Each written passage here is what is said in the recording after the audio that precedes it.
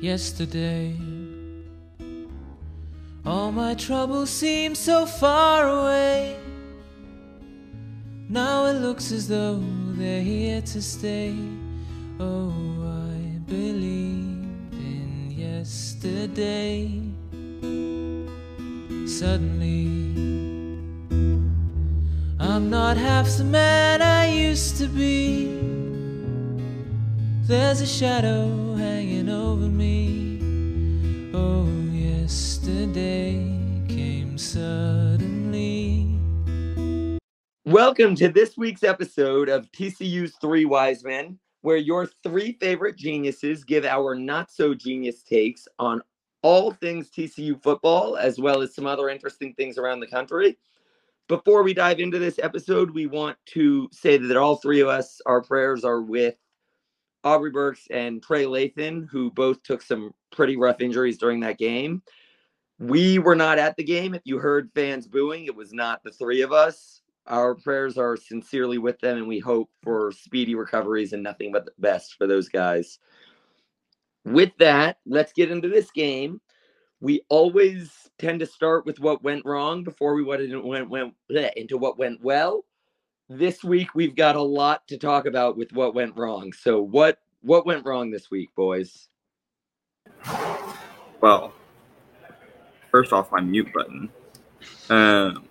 Secondly, well, coming from you live from the Hilton Head Airport, so sorry if you guys hear all the craziness behind me. But the first thing I'll say is that I think, in general, our offense didn't look great.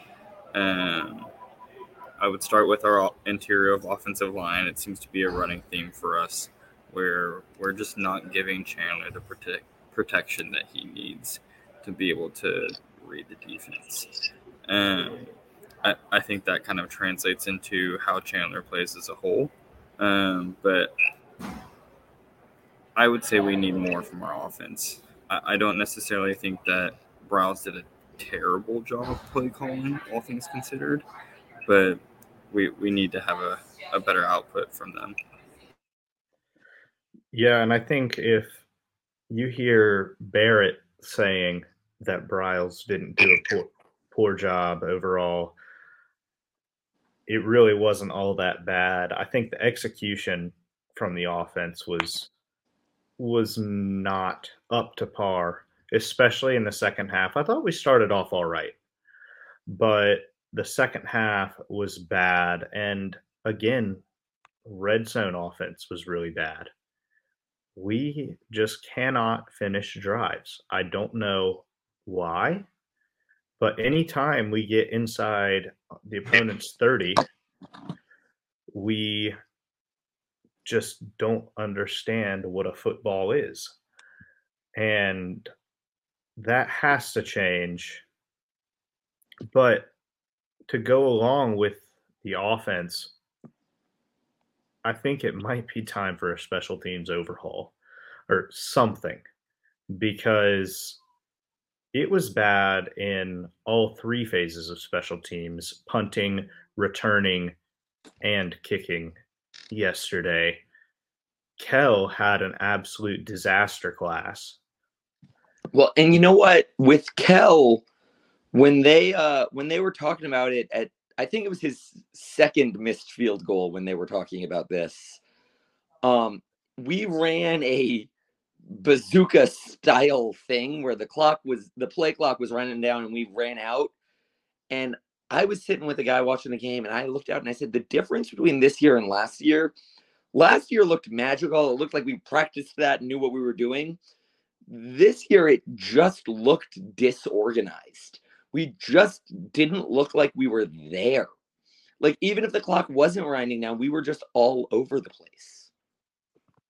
Man, it was rough watching those two blocked kicks and then the miss. I think it was short by a lot, which I don't really blame him for. He was kicking like a 59-yarder because of that absolutely bull crap, or not ineligible receiver, but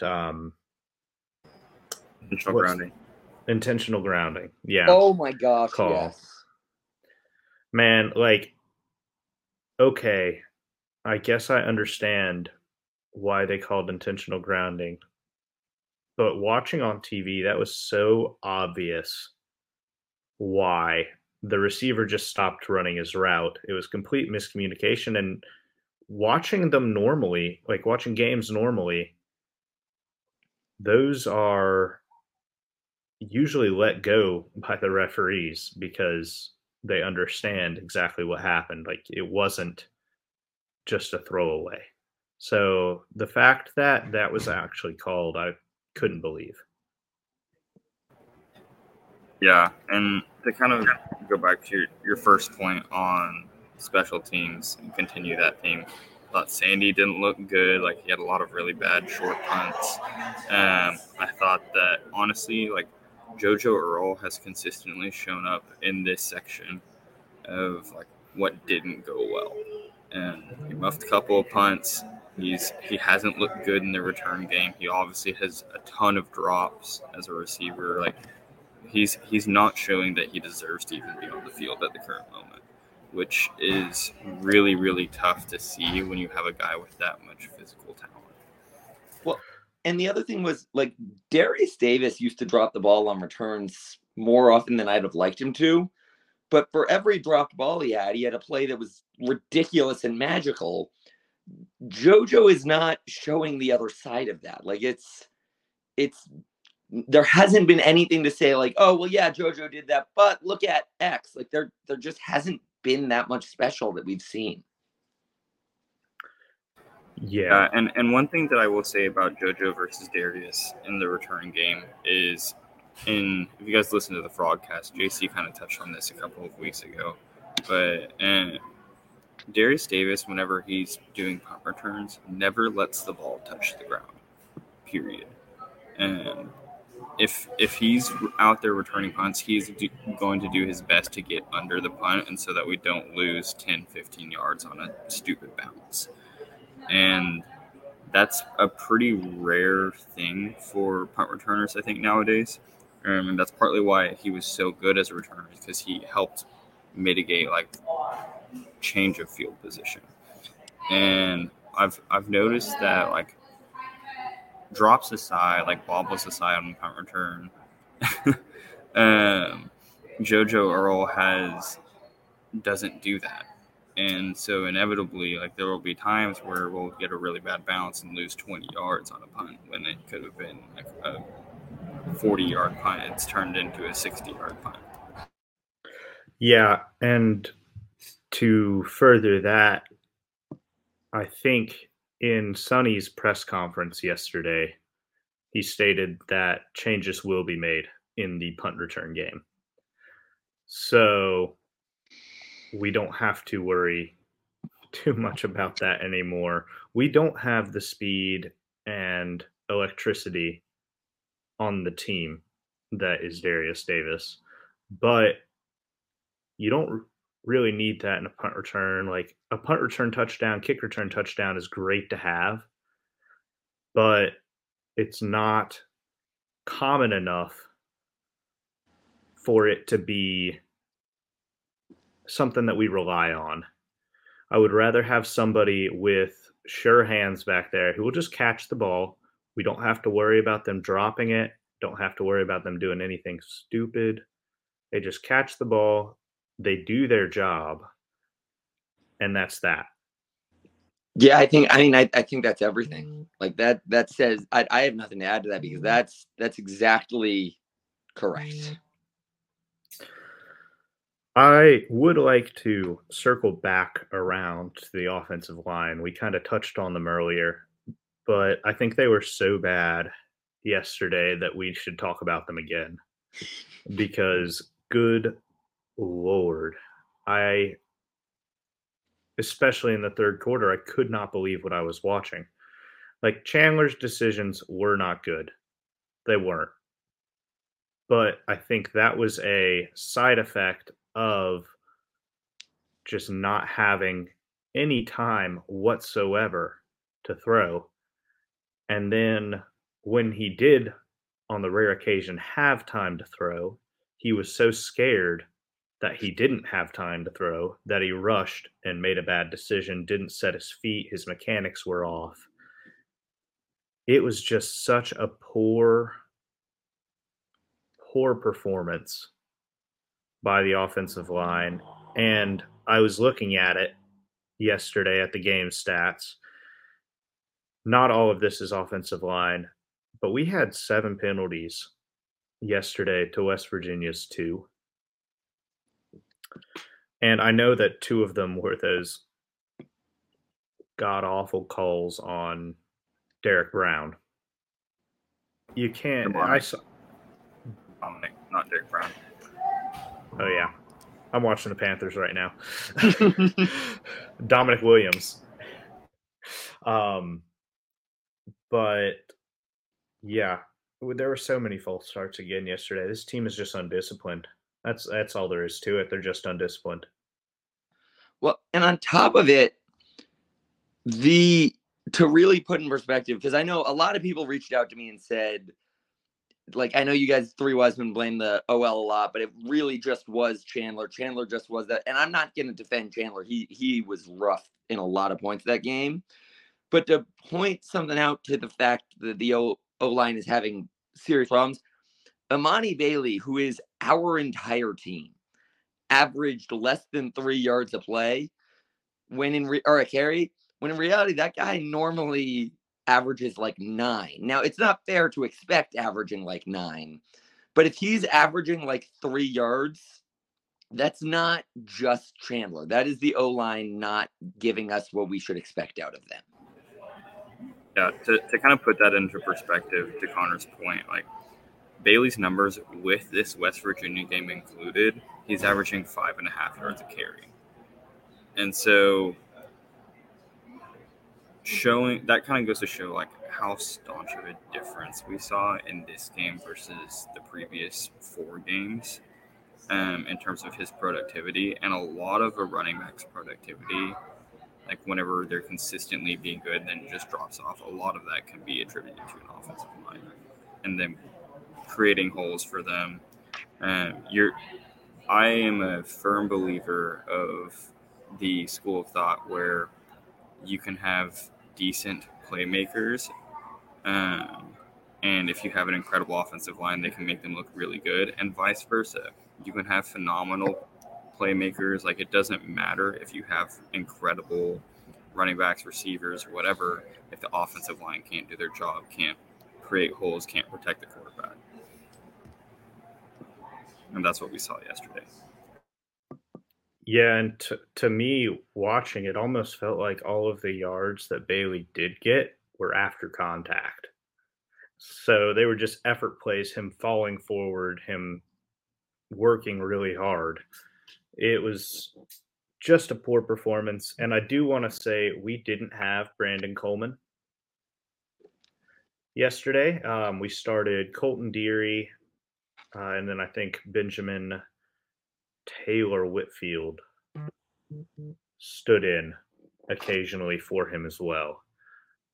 That side of the line, part of me understands. But that being said, we need to do better.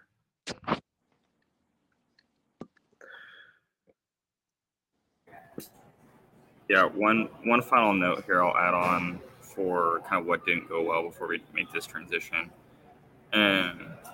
Chandler, like last game, I know we sang his praises and he did really well.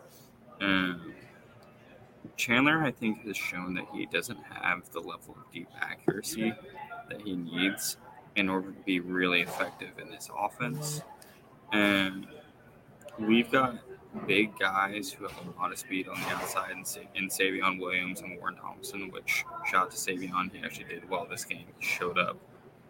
So praises to that. But we got a lot of speed on the outside, and part of the way that this offensive scheme for Kendall Browse is built is it's predicated on run the football and then beating you deep on play action or over the top. And Chandler, a lot, and it showed in this game, has not had the accuracy he needs on those deep throws to be able to utilize that part of the offense.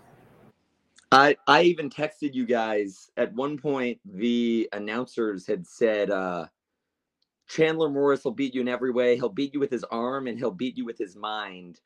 And I stopped and like laughed out loud because I like Chandler and I think he has potential, but I think they literally listed off the 2 ways Chandler is least likely to beat you.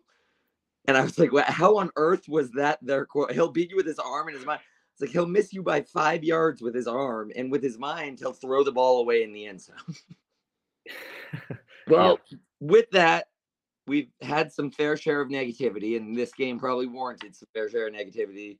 But what through it all did go well? Well, I think we started off the game very well, and I know we've ragged on Chandler for the first 15 minutes or so of the episode, but I do want to give props where props are due.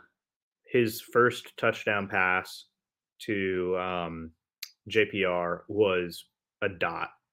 Perfect pass, perfect placement. JPR did the rest.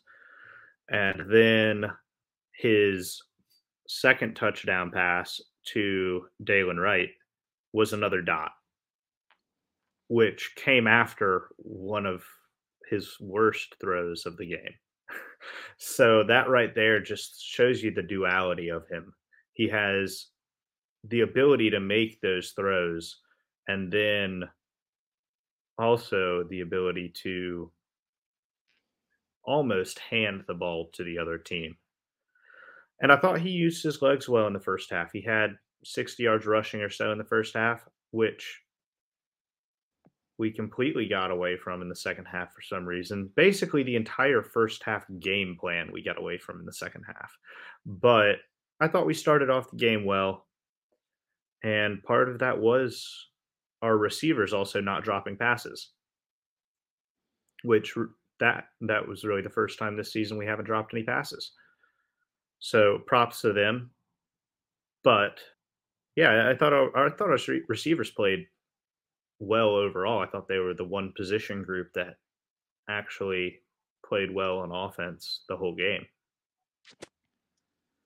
Yeah, I agree with that. And I love JPR. I don't even have anything to say that you didn't say. I love JPR so much, though. Yeah, I think he's one of, 2 players or something like that to now score for and against TCU, which is an interesting stat. Yeah, I'll to go off the JPR talk, I think, obviously he only had 3 catches, one of them for the big touchdown, so that makes up the majority of his yardage. And watching him in this game, he looked really good, though, in his route running. I know he didn't get targeted a lot, but he was getting open, he was creating space, his routes looked fluid, which is what you want to see out of a slot-type receiver. So I thought he was kind of the shining star of our offense this week. Defensively, our linebackers played really well. They looked really good. I know West Virginia ran the ball a lot, and they racked up a bunch of rushing yards. But they looked really good in coverage whenever they were asked to cover.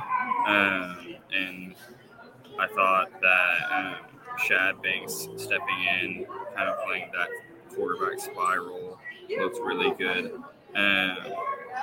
But yeah, I thought our defense played pretty well. I mean, it's hard to. Sorry, you guys hear a bunch of craziness around me. It's hard to do well and rely on your defense to stop a bunch of offensive possessions when the offense is consistently starting around the 50-yard line. Yeah, I think the entire defense as a whole played extremely well yesterday. They allowed 24 points, and most of that came on short drives. And if you're allowing 24 points in the Big 12, you should probably win that game. I think that was probably the best defense we've seen this season. It was the first time, because every other game, whether it went well or not, I was screaming at the TV like, dear Lord, what's happening to our defense? Thank God for our offense. This was the first time I felt the alternative where our offense didn't come to play, but our defense got really big stops when it mattered, and we weren't able to capitalize on them, but our defense did their job. Yeah. And I want to circle back to Shad, and we might be hearing a little bit even more about him later, but I thought he was really good in run support today. He surprised me, and he was just flying to the ball. So linebackers were great. Corners were locked down for most of the game. They had like 150 yards passing or something like that. They had 60 yards passing in the first half. I mean, there's not much else you can do. If we had won this game, we would have looked back and said that this game from the defense was like the Texas game last year, where the offense did just enough to win, but the defense is the reason that we won. Also, I don't know if you saw it, but was Bud Clark robbed? Do you guys think Bud Clark was robbed on that interception? Yes. I have in my snap memories me standing up and cheering and sending out all my celebration of Bud Clark's interception. Here's the thing. I'm open to the argument that it may not have been an interception.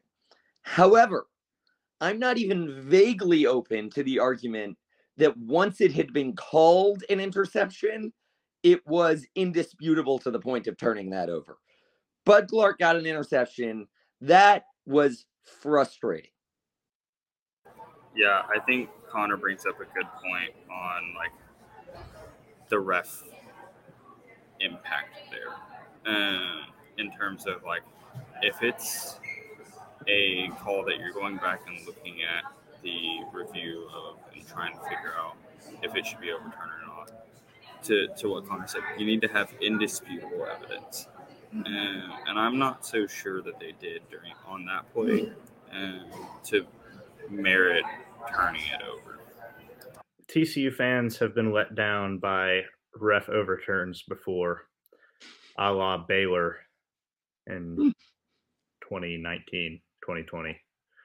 So Max was in. Max was in. Full stop. Full stop. I'll die before I give that one up. That same year, for what it's worth, this isn't relevant, but any listener who's listening hopefully is angry enough with me. Hurts was also short that year. But whatever. Hold on. We can keep going.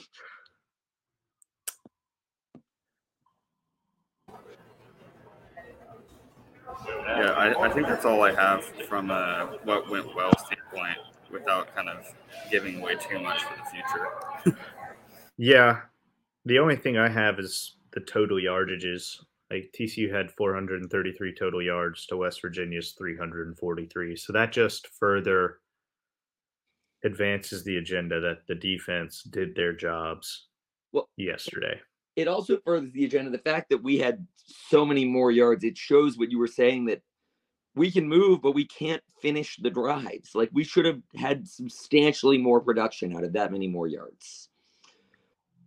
But with that, Jacob, do you want to give us our golden player of the week? Yeah, I mentioned earlier that we might be hearing more about this player, and the golden player of the week this week is 100% Shadrach Banks. He was phenomenal in pass defense, in run defense. He was flying to the ball, always making plays, held Green in check for the most part. I will say on Green's touchdown, it was Jamoy who was supposed to be the spy, not Shad. So Shad played fantastic this week. I have nothing else to say about him. Great job, Shadrach Banks. Well deserved. He was an absolute stud. Barrett, do you have a Franken-sensational player for us? I do, yeah. So sticking on the defensive side of the ball, Franken-sensational player goes to Avery Helm. I thought Helm looked really, really strong in coverage. He was locked down on the outside, sliding into that number 2 role that Josh Newton did so well in last year. Obviously, Newton's still on the team, but he looked really, really good in coverage. And And he played well. We obviously limited them to I think 150 or so yards of passing offense, which is really, really hard to do in this day and age in college football. Yeah, absolutely. And then last but not least, we have the player we want more out of. Now, this award was very competitive this week. A lot of players went out there and really played for the player we want more out of this week. However, we had to make a choice. My original vote was for the referees, but I think that's just me being whiny. At the end of the day, the well and above player we want more out of is the offensive line. We talked about it a little bit earlier. Amani Bailey was able to get nothing in this game. Chandler had very little time to move. The offensive line was limited and was not doing their jobs this week. We would most undoubtedly like to see more out of our offensive line. Yeah, and I think a key marker of this to go off of that, Connor, is the fact that Amani did not do well. We've talked about it in weeks past, where our interior specifically struggles with pass protection, and we know that that's an issue. But the fact that our run game, which our line is built for, also struggled is a big issue. For sure. Well, with that, what do we have to look forward to, or what are we looking towards in the future at Iowa State? Well, this is an Iowa State team that got absolutely drilled by Oklahoma last week. It was 50-20 or something like that. And all 20 of their points came in the first half. So not a hugely explosive offense. I mean, everybody knows they lost most of their team to gambling. So it's kind of an unknown what we would get from Iowa State early in the season. But that being said, their quarterback, Rocco Becht, just over 1,000 yards, good touchdown to interception ratio at 9-2, but he's not a huge runner. Thank goodness, because Garrett Green kind of gave us fits at times in the first half, escaping. They have a three-headed backfield.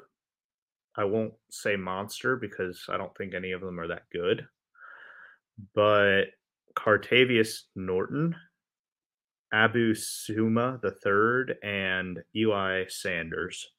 Each of them have over 100 yards rushing, but none of them have over 143 yards rushing. So they get decent production. They spread the ball out. Their running backs really don't catch passes, though. They had 7 passes caught between the three of them combined. They have 3 wide receivers who are of note. Jalen Noel has 250 yards and 2 touchdowns. Jaden Higgins has 244 with 3 touchdowns. And Daniel Jackson, who is 168 with 2 touchdowns. And then their tight end has 125 yards with 1 touchdown, and his name is Benjamin Brahmer. I would watch for him next week because if there was one player who TC struggled guarding in the West Virginia game, it was their tight end. On the defensive side of the ball, they're just solid. It's Iowa State. They're always going to be solid on the defensive side of the ball. Matt Campbell knows how to coach defense. Players to look for, though, are Jeremiah Cooper. He has 4 interceptions and 24 tackles. And the fact that he's 4 interceptions in not very many games, 5-6 games this season, that's a pretty good stat line. Tyler Onyedim, sorry if I pronounced that incorrectly, but he has 23 tackles on their defensive line. Caleb Bacon is their best linebacker, who has 2 sacks and 22 tackles. And their leading tackler is another defensive back named Bo Frailer. So the fact that their leading tackler is a defensive back doesn't necessarily bode well for them. But it does show that he's a solid tackler. Yep, and I'll kind of add on to this with some schemes here, obviously, but head coach Matt Campbell, been there since 2016. We all know his name. We all know he's a pretty decent head coach. DC is John Heacock, who has also been there since 2016, so he's got a system in place too. I think Heacock's one of the better DCs in the country, in my opinion. And then OC is Nate Schilhaas, who was previously their running backs and wide receiver coach last year, and just got recently promoted to be the offensive coordinator. Now, to hop back to the defensive side of the ball first, which I think is the most important side with Iowa State. Jacob kind of touched on this earlier, but their leading tackler is a safety, which is normally not good and shows that you have a pretty horrible run defense. However, Heacock's system is an interesting one that I think is going to get more notoriety and become more common in the next few years in college football. And he runs really to 3-3-5/3-4, like multiple defense. But the difference to a normal 3-3-5, where like you have basically a slot corner, is that they run a 3-high safety. And so that center safety and that 3-high safety is really, really important in the defensive scheme. So they need to be kind of a really solid safety with good instincts, good speed. They need to be good in run support. And it's really good against the RPO in particular, because basically you have that safety sitting in that center spot where if the linebackers step up, they would fill that void. And they're also really important in the run defense, specifically in outside runs. So you basically have like a speed defensive player going full speed downfield to the running back, because normally in offensive blocking schemes, you're not necessarily focused on the second level. And so in terms of how TCU can kind of fight this defensive scheme for next week, I think they struggle with power run schemes typically, for the point that Jacob made, that like having your safety as one of your main run stoppers, not being a big dude, is going to be an issue. So if we can utilize our power run scheme, I think this feeds into Kendall Briles' system very well. Especially having a couple tight ends on the field, running 21 personnel, they tend to struggle with that type of setup. So if we can run the ball down the middle and run it down their throats, we should have a pretty good game. James here. This is the final boarding. Final boarding call. Yeah, final boarding call for the offense. Hopping over to kind of the defensive side for TCU versus like the offensive scheme for Iowa State. It's a power run offense is really what it is at its base. And you see that in their quarterback's numbers. They run a power run. They want to run it at you. They want to run it down your throats, and they want to beat you deep off of play action. And so, like, that's kind of where having a statue quarterback who's not necessarily a strong runner but has a really great arm comes into play in their offense. So, again, we said it last week. Dominic's got to have a big game here. He's got to run the line of scrimmage in this game. Look for them to throw some deep and intermediate throws behind our linebacking core as they step up. We really cannot let them get into a rhythm running the ball so that they can start using their play action and beat us deep. That is how we will lose this game. If we can stop them on first and second down, specifically first down, and keep them behind the chains, we have a really good shot at winning this game and winning it soundly. That being said, it's at Iowa State at night, and everybody knows weird things happen in Ames at night.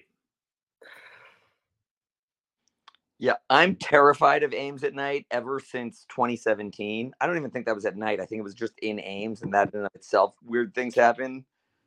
I'm scared of Ames at night. I hope I have no reason to be, but I'm scared of Ames at night.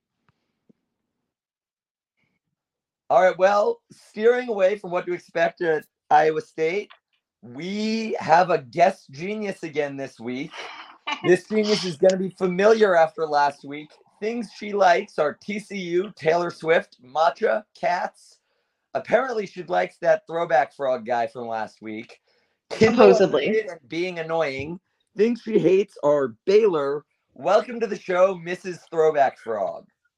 What's up, y'all? Thanks for coming on. Yeah, of course. Thanks for having me. All right, Excited. Mr. Throwback Frog, we're going to dive into some stuff that happened last week and some picks for next week. But before we do you have a hit or two or anything you'd like to say about this game this past week? I'm still mourning a little bit, so I'm just gonna we'll just skirt on past that. That's a very fair answer. So around the Big 12 this past week, I have a couple thoughts. I don't like any of the thoughts I have. The first one I want to comment on is it possible that Texas is actually back? I mean, Texas played Kansas's number 2 quarterback, who, I mean, he did torch us last year. But I mean, as soon as that first drive happened, I said that Texas was going to win by 50 to you guys. They look legit to me. Yeah, I think Texas looks really good. I don't necessarily think I would go as far to say that they're back yet, but I don't necessarily think Texas has played like a strong quarterback so far this season. They've played some decent teams, obviously, and they've played Alabama, but Alabama doesn't look great this year. Their offense is definitely not good. They don't necessarily have a true quarterback, and so I think, and they obviously didn't play Jaden Daniels, so I think that like they're still out for me in terms of whether or not they're a great team. I think people agree with you. The whole airport is screaming that Barrett's right and Texas isn't back. That's what you're saying. Yeah, it's just the laugh track of like whenever I mention Texas, people just start laughing. All right, what about you, Mrs. Throwback? What do you think? I don't know. I'm pretty anti-Texas, but they've been looking decent, so I guess we'll have to see what happens. Recurring listeners know I have a season-long bet on them losing 3 games. So this is the first time this season I've started to worry about that bet. I'm still holding out, but they've scared me. What about, I was at the Texas Tech Houston game, so I didn't get to see this, but UCF was up over 25 points before my phone died. And when I turned my phone back on, Baylor had won the game. What on earth are our thoughts about what happened there? Well, I had a lot of stuff keyed up to make fun of UCF for a second half collapse. And now I don't think I can rightfully make fun of them. UCF did their best TCU impression this week, collapsing in the second half. I can't really tell you what happened because like they had 235 yards of rushing offense. Like the offense moved the ball well, but I don't necessarily know what fell apart for them in this game. Mrs. Throwback, you have any thoughts? I mean, I just feel bad for UCF because I really wanted them to be Baylor, but I guess I'm from Florida, so I've got a lot of UCF buddies. I reached out to all of them and told them all, welcome to the Power 5. Y'all just gave up 3 touchdowns against the worst team in our conference. But, as much as I enjoy hurting my UCF friends, I would have really rather seen UCF walk away with that win. Yeah, that one, it was just sore, especially after Baylor lost to Texas State so aggressively. All right, well, a couple other notes from the week. cue the "We're so smart" gif if we still have it, because all of us picked correctly, including Mrs. Throwback Frog's husband, that Houston would lose to Tech. All of us picked correctly that Kentucky would kick UF's teeth in. And except for me, because I'm dumb, except I was actually smart on this one, all of us picked correctly that Georgia would beat Auburn. Unfortunately, all of us picked incorrectly on Frankenmarsh, which was one of the most important games of the week. Frankenmarsh did not come through for us. And that put our final standings at Barrett sucking at picking games with 8 and Jacob and I taking 10 points. Barrett weaseled by because he picked number 2 he picked number 1 who did in fact win. Those of you who follow us on Twitter, I gave out a hint as to what the mystery game was. During the Louisville game, I tweeted that the mystery game was featuring a team that had to do with both the words Lamar and Cardinals. So anyone watching the Louisville game would have known that I meant the FCS team, the Lamar Cardinals, who won in a nail-biter against Houston Christian. They were up, Lamar was up 21-6 going to the end of the third quarter. Houston Christian came all the way back to 21-19. And yet again, one of our random games was a banger of a game on the week. With that, we have got some picks for this week. So, Jacob, who is winning this week? K-State at Oklahoma State. K-State. Barrett. Yeah, that's an easy one, K-State. Mrs. Throwback. K-State. I'm with you guys. Hopefully we get to hit our "We're so smart" again. We're all going with K-State. All right, Tech at Baylor. Jacob. Well, we know who I'm not picking, so I will be going with Tech. Barrett. I think this will be an interesting matchup, especially with Tech not having their quarterback for the season. Their backup looks pretty good, though. Obviously, they beat Houston, so I'm going to ride with Tech on this one again. Mrs. Throwback. I'm also going to have to go with Tech, mainly because I just, hate Baylor. But it is going to be an interesting game with the two kind of shit shows going on right now. We are in week 6. I don't think ever once has any one of us picked. Oh, no, Barrett picked them against Long Island. But other than that, there's been 0 picks for Baylor. I'm not intending to break that now. I watched the Tech Houston game this week. I was there for it, and I described it as a very fun mid-off. I expect another very fun mid-off that Texas Tech wins against Baylor. Who's winning? TCU at Iowa State. Jacob. I'm going to go with the Frogs. Barrett. We talked about this one, obviously, but this is going to be a tough matchup for the Frogs. I still think we pull it out, but I think it could turn into a rock fight. Mrs. Throwback? Yeah, I tend to agree with that, but definitely the Frogs. Anyone who doesn't pick the Frogs on this podcast should be TCU is winning this game. Next up, we have the Red River rivalry. For context, I'll give that Texas is picked by 5.5. Jacob. Yeah, Texas is picked by 5.5, but Oklahoma holds a 54% chance to win on ESPN's calculator. So I don't really know why the two are in a disconnect, but I'm choosing Texas because I do unfortunately think that they're pretty good. Gosh, this is a tough one because I don't like either of these teams. I don't think OU has looked that great recently. UT has looked really good recently. I still think OU pulls this one out, though. I think this is one of the games that Connor finally gets to get a sigh of relief and gets a loss on the UT schedule. Mrs. Throwback.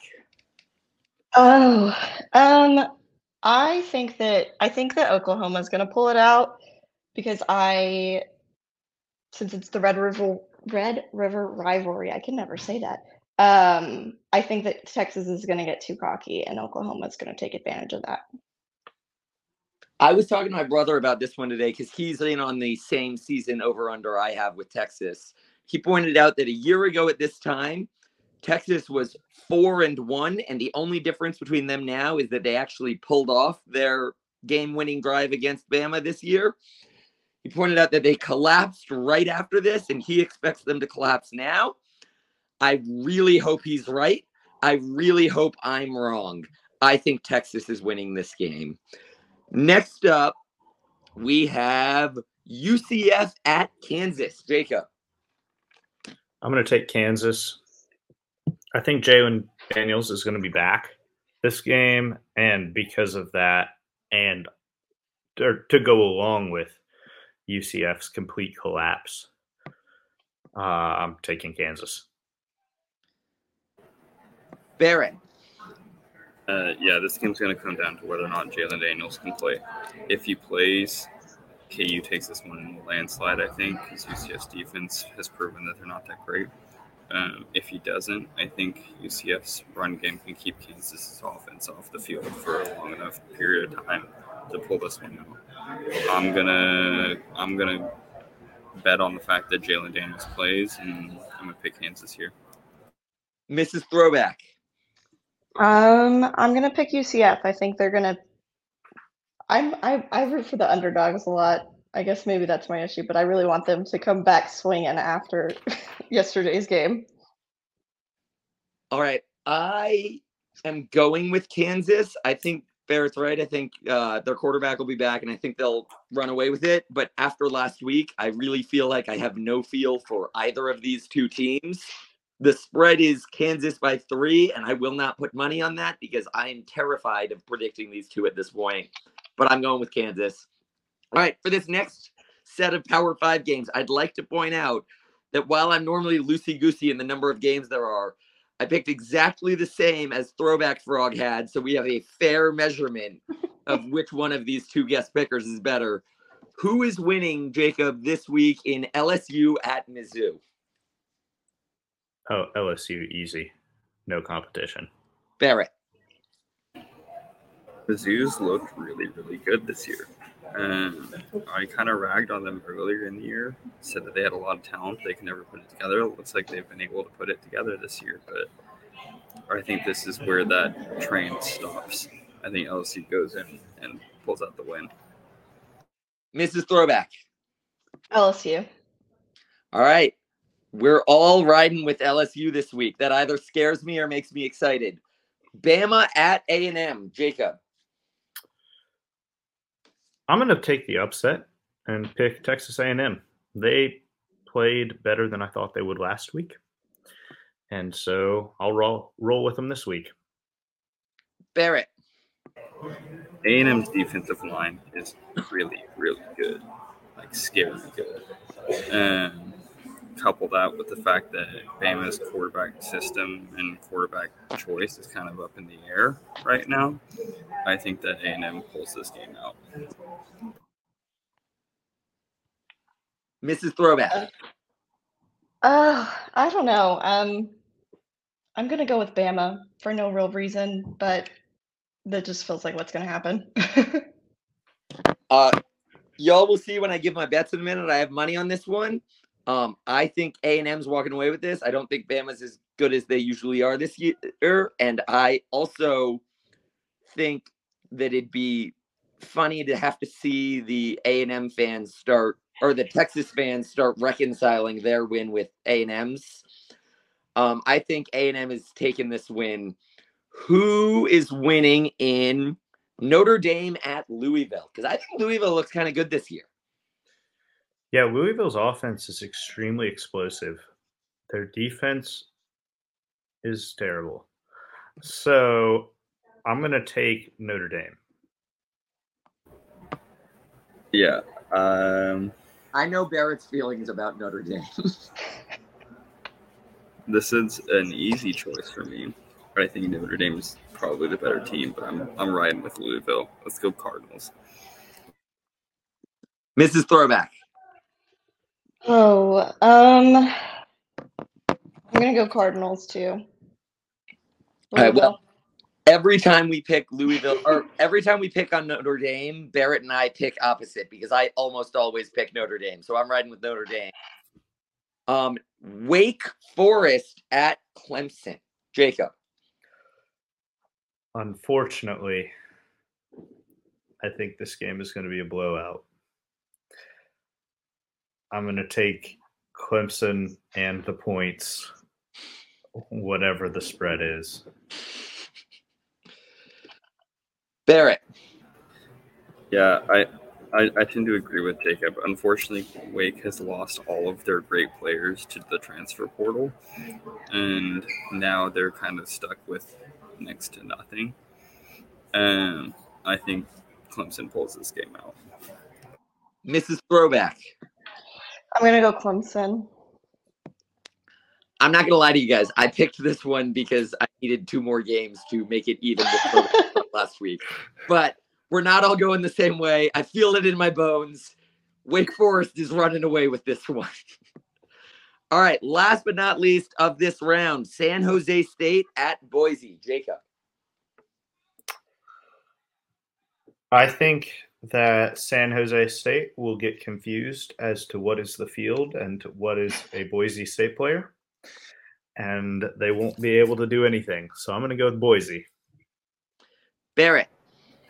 I'm going to go ride with the Spartans here. We'll pick the lighter blue of the two. And they actually looked okay against USC earlier this year. So let's ride with the Spartans. Mrs. Throwback. I'm not gonna lie to y'all. I have no idea who either of these teams are. So I'm going to go with Boise State. Calls herself a TCU fan and doesn't know who Boise is. Well, I know who it is. Just full disrespect from me. Hey! Here's the thing: is these are not a team. These are not 2 teams that I think that I would ever sit down and willingly just continue watching. But maybe that's just me. Blue field respecter. I am running with Boise State. I actually hate that I agree with Mrs. Throwback. I wanted to disagree with her just for what she just said. Now we're on to the more important round of picks. We have got West Carolina, more greater known than North or South Carolina, West Carolina at Chattanooga. Jacob. You know, I went to high school just outside of Charlotte, and it felt like half of my graduating class went to Western. So I would feel like I would be doing them a disservice if I didn't pick Western Carolina. Barrett. Directional schools, man.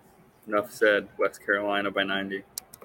All right, Mrs. Throwback, you're allowed to not have heard of the second round of schools. I won't judge you this time. Who are you going with? Okay, I'm glad that I cannot have known about these. However, I do know about West Carolina, so I'm going to go with West Carolina.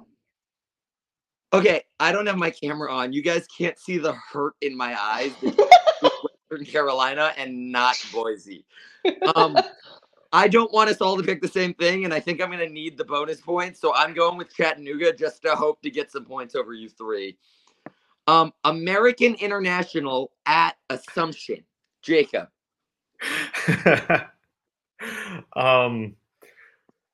Mrs. Throwback, you're not alone, having never heard of either of these teams. Good. I'm going to assume that Assumption isn't bad. So I'm going to take them over American International. Barrett. Yeah, I'm going to take the perennial powerhouse that is the International Air Force of America. Let's ride with the red, white, and blue. Mrs. Throwback. Just to be a contrarian, I'm going to go with Assumption. But where are either of these schools? Mrs. Throwback, if I had that information, I'd have picked these schools. I always try and pick my Catholic schools, and Assumption sounds Catholic. So wait. Then let me change. Never mind. I'm kidding. All right. Our last one in this round is some real perennial powerhouses. We have FDU Florm at Kings of Pennsylvania. I see your face, Jacob. It's spelled on my ESPN app FLORHM. Don't know what it is. Perennial powerhouses. Who are we going with? I need to look at the spellings of these in the text that you sent. FDU. What's that stand for? I'm pretty sure it's floor. But what's FDU? Like Florida Dominion? I guess I live in London now, so I should support the Kings, but I'm not. So I'm going to go with Florm. Whatever Florm is, I'm going for it. Barrett. Down with the monarchy. Let's go FDU. Mrs. Throwback. I'm going to go, is it Kings, Pennsylvania? Yes, Kings, Pennsylvania. Okay, I'm going to go with them. Let's go. All right, I had gone in planning to go with Kings, but Jacob made an interesting point that the F in FDU might stand for Florida. I respect my Florida teams. I'm going with maybe Florida Dominion University Florm. FDU Florm by 90, boys. All right, and last but not least of our picks, we have the mystery game. As always, Excel is picked for me. I'm going with Team 2. Jacob, 1 or 2? I'm going to switch my pick from last week, and I'm going to go with Team 1. Barrett, 1 or 2? Team 1 worked out well last time. Let's ride with them again.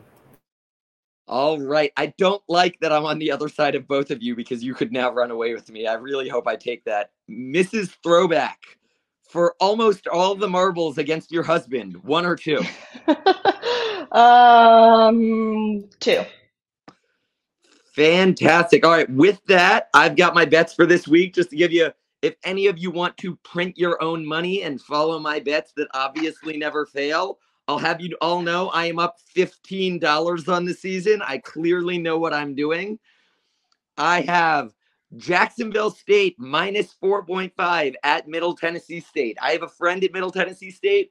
I love betting on Middle Tennessee State to support my buddy, and they have cost me serious money this year. Jacksonville State's taking 4.5 points. K-State at Oklahoma State. K-State minus 10.5. Jacob over here convinced me on that one, so I am riding with K-State. Illinois minus 3 versus Nebraska. Nebraska is a dumpster fire. That is an easy one to hammer. I'm taking Texas minus 5.5 in the Red River rivalry. I think that game will be closer than it should be, but I think Texas does win by a touchdown. I'm taking A&M plus 3 versus Bama and A&M money line, like I already said earlier. And last but not least, my Georgia fan girlfriend is not in the room. I don't need to wear a cup while I say this. I don't know what the spread is, but I'm taking Kentucky with the points because Georgia is 0-4-1 against the spread. So whatever spread comes out, I'm taking Kentucky. With that, thank you all for listening. Thank you for tuning in to your 3 favorite geniuses, as well as our guest genius, Mrs. Throwback Frog. And check in next week for more of our not-so-genius takes on all things TCU football and other interesting things around the country. Go Frogs!